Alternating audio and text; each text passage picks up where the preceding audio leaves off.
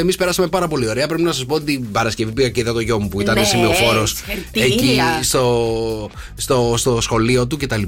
Και η πρώτη φορά στη ζωή μου έκανα και εγώ παρέλαση. Έκανες παρέλαση, Ναι.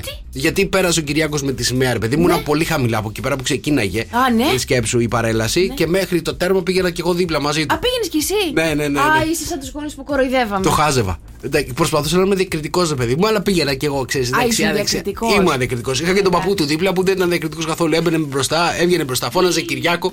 Τέλεια ήταν. Πάρα πολύ ωραία. Βιάσα τη μαμά μου και η μαμά Μαρία, εδώ είμαι, μην με χάσεις. Μη σε χάσω, ναι. Θέλουμε, παιδί μου, να μας φωνάζετε τώρα μες στην παρέλαση. Να τσιρίζετε. Το παιδί ήταν λίγο, ρε παιδί μου, σαστισμένο. Ξέρεις, προσπαθούσε να κρατήσει το βήμα και κοίταγε με το τέτοιο. Με κοίταγε τώρα, τι κάνουν αυτοί εδώ πέρα. Καταλαβαίνεις, κάπως έτσι. Καταλαβαίνω, κρίντζαρε δηλαδή το παιδί. Αλλά πρέπει να πω ότι έκανα και εγώ παρέλαση την Παρασκευή. Μπράβο.